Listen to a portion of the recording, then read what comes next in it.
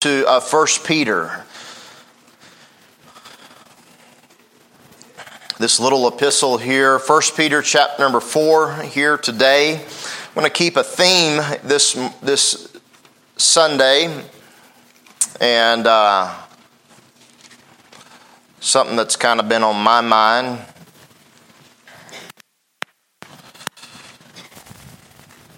Where is 1 Peter? That's what I'm asking myself right now. It's over here between James and John. Between the J's, I think, is where you're going to find 1 Peter. And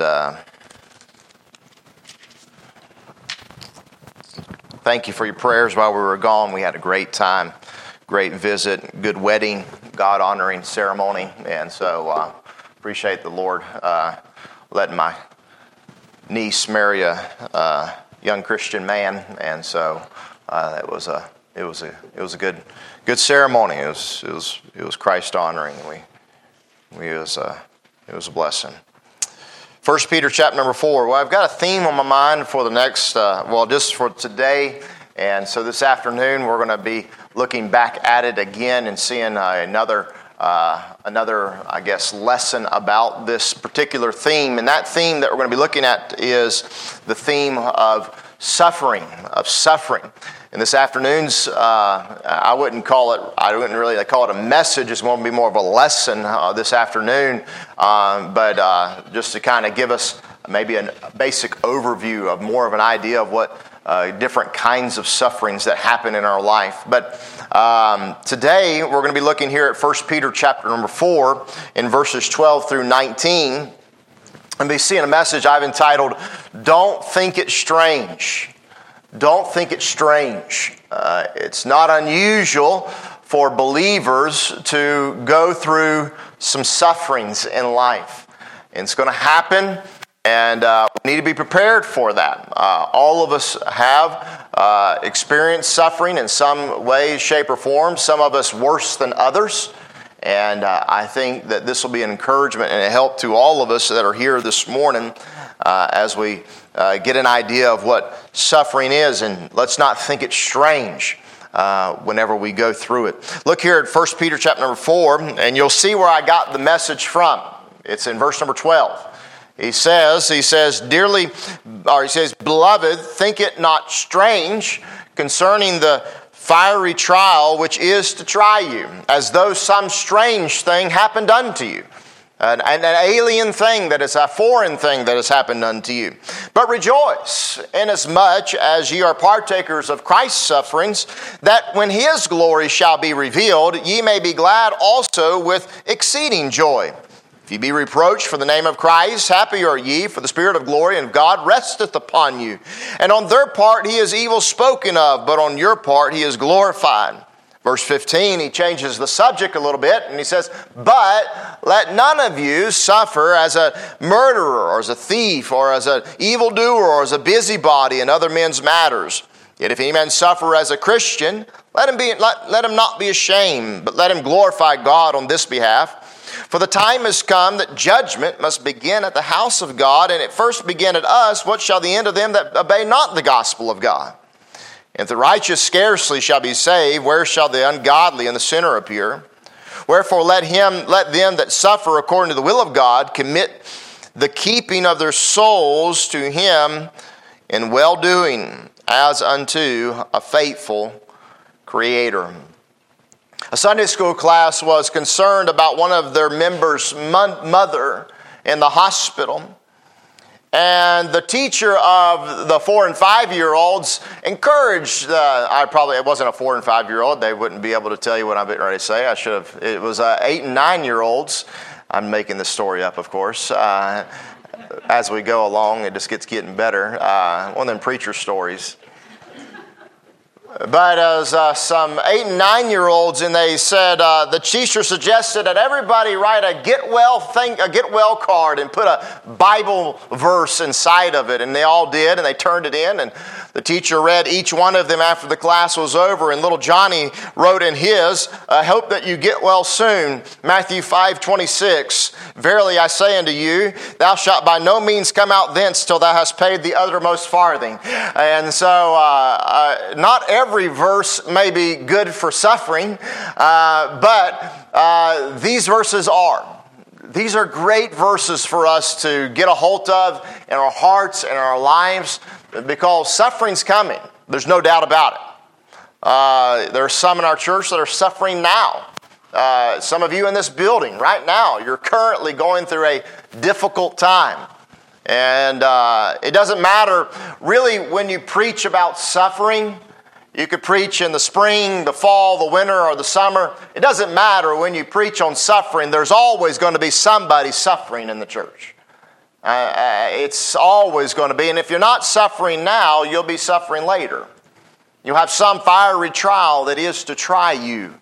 And we need to learn how to handle that in a biblical, godly, and as he says here, in a Christian way. I like how he says that. If any of you suffer as a Christian, and we need to understand that. Help us this morning. May God help us, and let's pray for that. Father, we're thankful for the Word. We pray that, Father, that the Word, God, would be a comfort and a help to all of us that are underneath the preaching of it this morning. That, God, we would learn how to deal with suffering. We probably already do, Lord. And this letter that Peter is writing to these folks, he tells them in the first part of it, he says, I'm just telling you what you already know. And Lord, I'm not sharing anything new with this crowd here today. Lord, they know these things. But I pray that, Father, that something would be said from the Holy Ghost, from your word, that would encourage them and help them, convict them, reprove them, admonish them, and admonish me and correct me and reprove me. And Lord, put me back where I need to be and get my mind and heart right with you and stay right with you, and encourage us to walk with Jesus. May we walk with you, Lord. And Lord, when we walk with you, Lord, we can't expect to suffer some persecution. We can't expect to be shamed for the gospel that we believe in. And I pray that, Father, that, Lord, we won't be ashamed. But, Lord, we'll follow you and love you. As you say there in your word that, Lord, whosoever will call upon you, Lord, should not be ashamed. And, Lord, may we not be ashamed for the gospel's sake. In Christ's name, amen. We see here this morning that we do not need to think it strange when we suffer affliction. We don't need to consider that a foreign object that is coming into our lives. That's what the word strange means. That is in the text right here. It means foreign. It means alien. We don't need to think about it like that. We don't need to consider it like that. But rather, we need to see trials the way that God sees them. Amen? That's the difficult thing in life, I believe. The difficult thing in life is to see things the way that the Lord sees them. That's what's hard for all of us, because we're human beings. Our minds are not like Christ. They're not like God's. And so God has to show us, and God has to teach us, and God has given to us His Holy Spirit in order that He might direct us and lead us and guide us and fill us and show us His path and in His ways. Because we're not naturally born like that. We're naturally born sinners. From the womb, I read this morning in Psalm chapter number 58, they come forth speaking lies. So I've had enough children to understand that verse pretty good. And understand that David is speaking from a contextual point of that he's speaking about the wicked and the ungodly, how wicked they are, that they come from the womb. They're talking lies. But I also understand that to be a naturally true thing. I've had enough kids to understand that.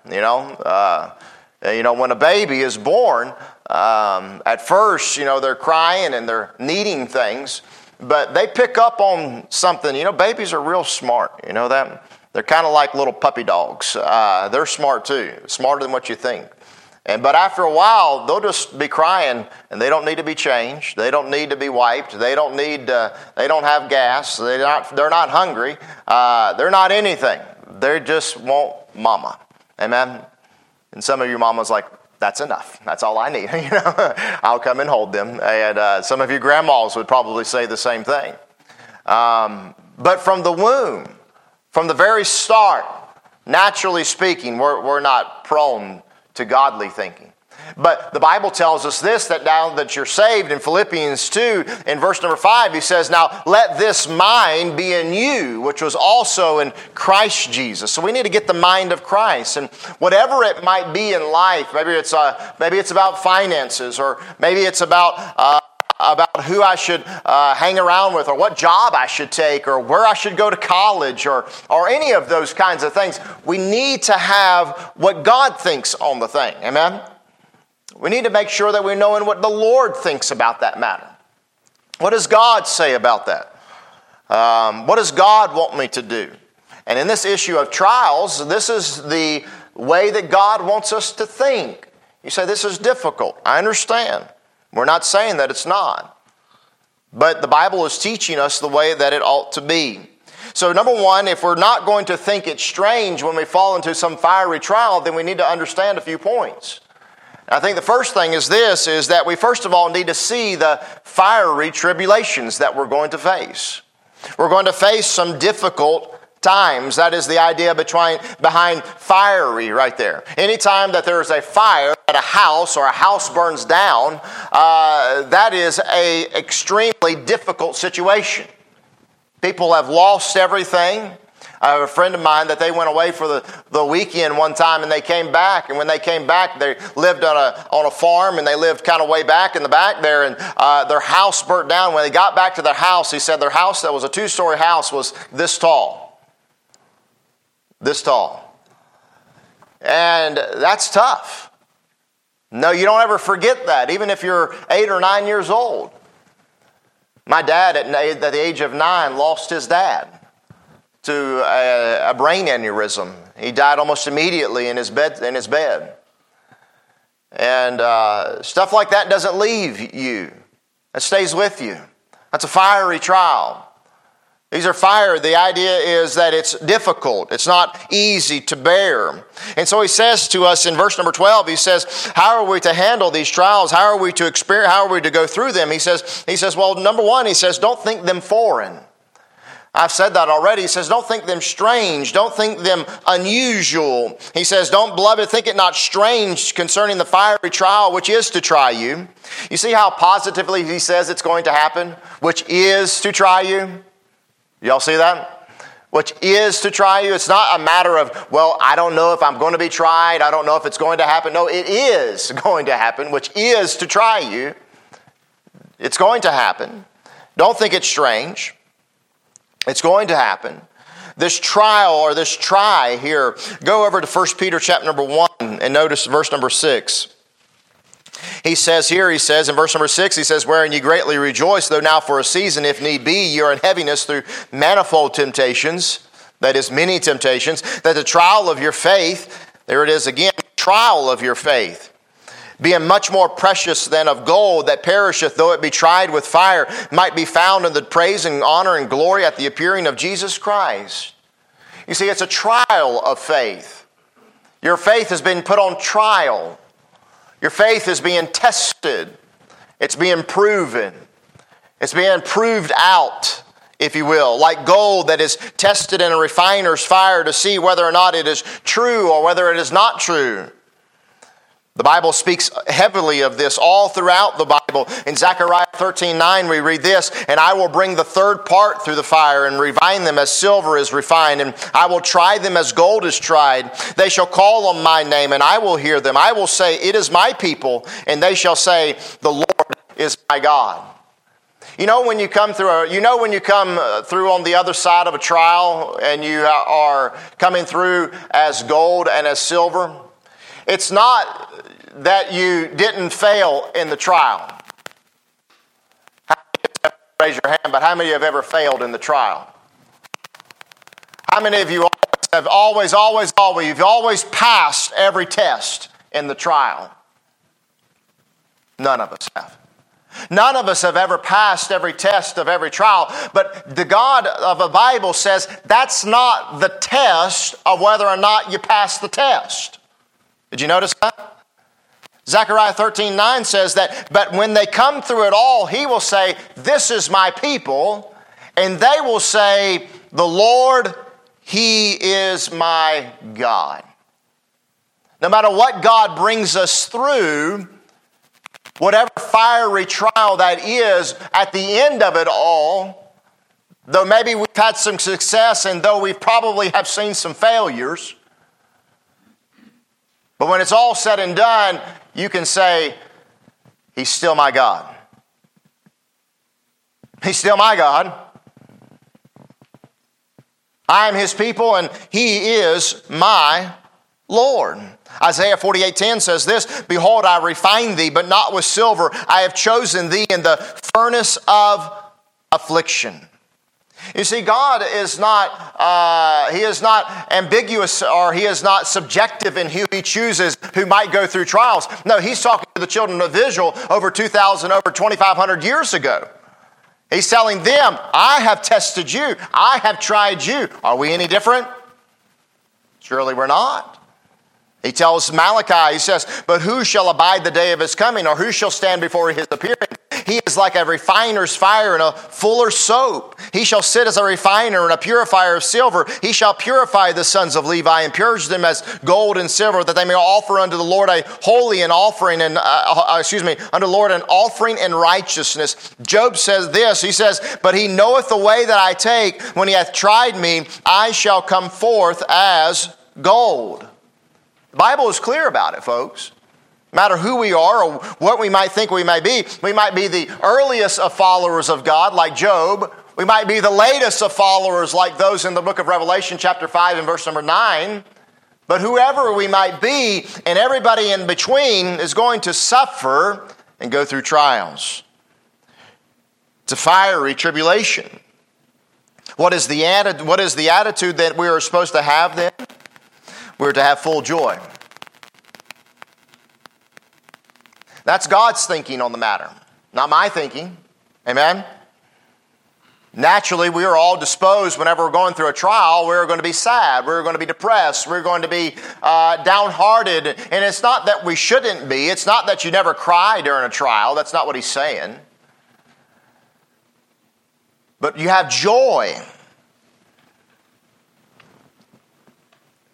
If Christ must suffer, then must we not also suffer? We should. Therefore rejoice and be exceeding glad, for when his glory shall appear, you will be accounted with him, for you have taken part in his sufferings. Really, it's all a matter of perspective, isn't it?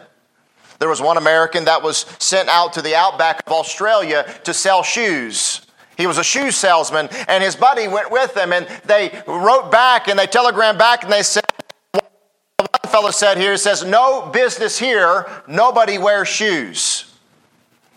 The other man telegrammed back, and he wrote these words. He said, there is great opportunity here. Natives do not wear shoes. Please send some. You see, there's a different perspective there. One is looking at the glass half empty and the other is looking at the glass half full, if you will. One's an optimist and one's an eternal pessimist. Pessimists are good in some ways, but we need to make sure that we're not an eternal pessimist. That we brighten up a little bit. Brighten the corner where you are, says the little kid's song, right? And it's not always easy to do that. And I'm not talking about waking up in the morning and grabbing a smile out of the drawer and plastering it onto your face like a Mr. Potato Head, okay?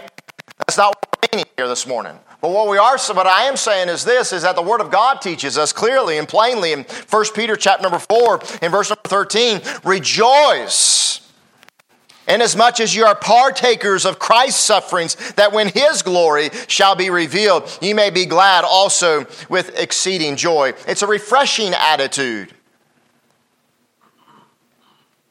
We have so much to be thankful for God for. That He suffered for us, and that the small things that we have to go through, and I don't mean to call them small in the light of what they are, and because some of you are going through difficult things. But Paul did say through his greatest tribulations, he said, though we suffer this light affliction. I heard of a brother that he was actually a pastor, and he lost his son. He's about 8 years old, and he drowned to death in their backyard, in their pool. In his testimony, some months later, whenever we approached about this and asked how he was doing, he said in the last several months, he said, I've felt a word that I've never have felt before or experienced before, a four-letter word, Pain. Never experienced pain like I've ever experienced in the last several months. He said, also I've experienced another word that I've never experienced before like I've experienced in the last several months, another four-letter word, Hope. Hope. You see, that's an attitude of a Christian right there. Yes, great pain, but yes, great hope. Because we see the fact that where this suffering is drawing us is always drawing us closer to Christ. The purpose is not to push us away, but like Zechariah says, when I have tried you in the fire, I shall say, this is my people, and they shall say, the Lord is our God. The Lord is our God. It's a fiery tribulation, but also we see some flawed perceptions that we've got to be careful of. Notice verse number 15. As Peter moves forward about these fiery trials, he wants to instruct us how not to go through them. The first thing that he instructs us with is that we see this sinful testing. For he says in verse number 15, he says, but, and there's a strong contrast right there, isn't it? He says, now if you're suffering, you can rejoice, but I've got to tell you this, let none of us suffer as a murderer. Amen? How many of you are thankful for that verse? Amen? Let none of you suffer as a murderer, okay? Let none of you suffer as a thief. Amen? Let none of you suffer as a evil doer. I pray we don't have any thieves or murderers in here. Amen? Amen. I hope we don't. Now, if you're on the crux of doing that, don't suffer like that, okay? You say, I don't think a Christian could commit murder. You don't know people then. Listen, a Christian can do anything that a non-Christian can do, but they cannot be happy about it. They can't live that way. There's unhappiness. There's a lot. It's a killjoy. Amen? For an unbeliever, sin is happiness. It's a rush. But for a believer, sin is a killjoy. It just puts you down. He says, let none of us ever think that we are suffering if we have murdered, stolen something, done some evil deed, or we've been a busybody in other men's matters. And you suffer because of that, all right? He says, that's not the suffering I'm talking about right there. That's sinful suffering. That's suffering that we need to stay away from. Let no man say when I am tempted that I am tempted of God, for God cannot be tempted with evil, neither tempteth he any man. But every man is tempted when he is, drawn away of his own lust and enticed. And when lust hath conceived, it bringeth forth sin, and sin bringeth forth death. James 1:13 and 15. Whenever you and I do wrong, it's not God's fault. And whenever we get caught for it, it's not suffering in a biblical sense. No, we're suffering because of sin. Let none of us ever think that we're suffering because of God or because of righteousness' sake. That's a flawed perception right there. A busybody in other men's matters.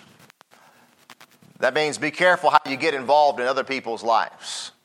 I remember I was at my LTC training course, and our instructor he was giving several videos. If you've ever taken the LTC class, you'll know this, but he was showing several videos about, and his point was, don't be a busybody in other men's matters.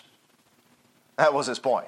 He said, you know what? A good way to get shot is by being a busybody in other men's matters. And he showed a video, and I'll never forget the video of somebody kidnapping a 14-year-old girl out of a minivan and dragging her, screaming and kicking over to another car and driving off. And he stopped the video and said, "What would you do?" And the first person said, "I'd shoot them." You always got some. And then you got some person, you always got a John Wayne or a Clint Eastwood in there. I'd shoot the tires out. You know what I mean? Really, you're that good of a shot. All right, you could shoot the tires out over there. Okay, nobody's that good of a shot. That's movie stuff. Okay, all right. He said, "Okay, let me tell you the rest of the story." He said, "This is a runaway teen that a 22-year-old man had taken her, and these are the parents rescuing her and bringing her back." You say, rescuing? I thought she was kicking and screaming. Yeah, she didn't want to go because she was delusionary. That was wrong for a 22-year-old man to be kidnapping her. It was the opposite way around. So if you would have shot them, then you would have been in the wrong and you'd be going to jail. There was an incident that happened the other day. We were out here in the parking lot working on something. And there was a couple that pulled in, and they were just cussing and fighting with each other. And she was slamming the door, and she grabbed the keys and walked away. And she's pushing him, and he's pushing her, and they're trying to get this thing and that thing away from each other. And I thought I need to get involved. And then I heard my LTC instructor saying, "Don't get involved in other people's matters." There was nothing illegal happening. There was nothing criminal happening. She was not in risk of danger. He was not necessarily doing anything. They were just having all in all, just a fight, just mad at each other. So how did it turn out? Well, I didn't say nothing. Nobody else said anything. And I can tell you this, she walked off with the keys and left him here. And about 5 minutes later, he walked down there, got the keys, and I guarantee you, I know exactly what happened. She said, "I'm not moving from right here. You go get the car and come back to me and pick me up," is what she did. And that's exactly what he did. Cussing and spitting and carrying on. But I'm glad I didn't get involved. It wasn't my business. That's a good way to get hurt. Be careful with who you get involved with, how you do things. Be careful with what. Don't suffer that way. That's not the way we're talking about. And then he says in verse number 16, don't be ashamed. Don't be ashamed of the gospel. For he says, "Yet if any man suffer as a Christian, let him not be ashamed, but let him glorify God on this behalf." Whenever you give the gospel and you tell other people about the gospel and you're shamed because of it, and people look down on you, or they're not your friend anymore, or they're not going to talk to you anymore, or they cuss at you or spit at you, or they fight at you, or they do whatever they can do to resist what you're trying to say. Don't be ashamed of that. Don't back down from that. Don't say, "Well, I didn't really mean to share that with you. I'm sorry about that. I didn't mean to." No, never say you're sorry for Jesus, my friend. Never. If anybody ever tries to accost you because your belief in Christ, never ever, if you're giving them the gospel, giving them a tract, never say, "I'm sorry." Never be ashamed of the gospel. "I don't want that. Oh, I'm sorry, I didn't know." No, never say that. What have you just done? You've just been ashamed. You shouldn't be sorry for that. Never be sorry for what God told you to do. That's exactly where the devil wants you. Then he's got you pinned down. Never be ashamed. Never be ashamed. Stand up for the gospel. Don't think it's strange. Listen, if you give out enough gospel tracts, if you tell enough people about the Lord, listen, you're going to be rejected. You're going to be put down. You're going to be not invited to the party. All right? That's just that simple. Okay? In our culture today, all you got to do is really just be faithful to church and follow God, and you won't be invited to the party. That's okay. Amen? That's all right. Don't be ashamed. Don't loosen your standards. Don't loosen up on what you believe. Stay faithful to God and stay faithful to Christ. Because don't think it strange when the fiery trial comes. Now that's about all we've got to worry about in America. But there's some places that have got to worry about death and martyrdom. They've got to worry about their family being taken. All because they believe in Jesus Christ. Don't think it's strange. And then finally, if we're going to not think it's strange, we need to not have false presumptions, but we also need to see that there's a final decision. Number 17, he says this. He says, "For the time has come that judgment must begin at the house of God. And if it first begin at us, what shall the end of them that obey not the gospel of God?" Peter is reminding us that God will allow us to suffer, but praise God, for the believer, the suffering is limited. Amen? Doug's brother Bill is no longer suffering. Amen? He's with glory. He's in glory. Praise God. Praise the Lord. Woke up suffering some this morning. A little bit. How many of y'all's knees or back didn't work out like it wanted to this morning? Amen? Amen? Suffering, that's what I'm talking about. It's not easy. This world is not an easy place for anybody. I don't care if you're a believer or not a believer. It doesn't matter. It's a cruel place, but praise God for a believer that the judgment and that the suffering is limited in its scope.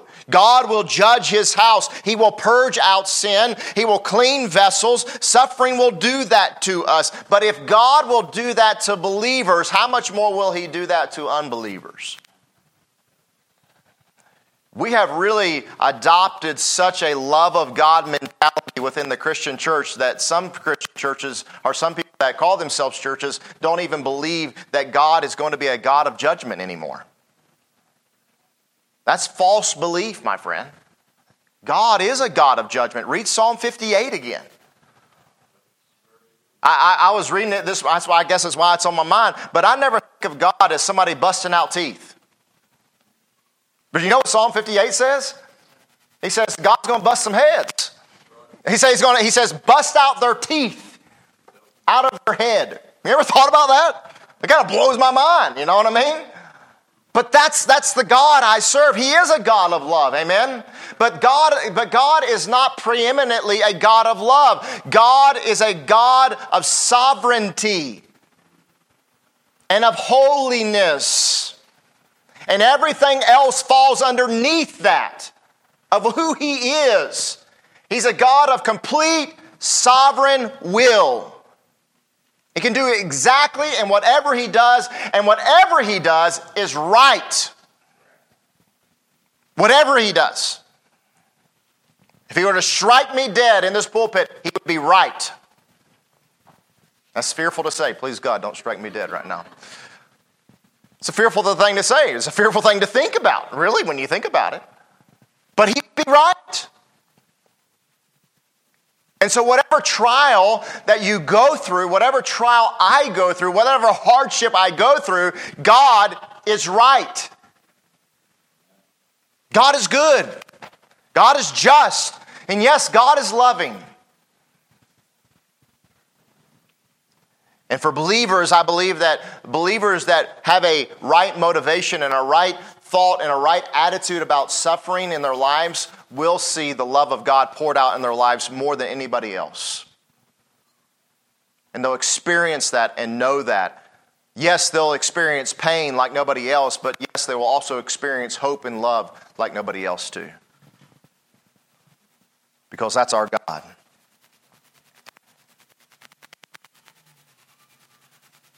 But if you're an unbeliever this morning, let me just tell you this.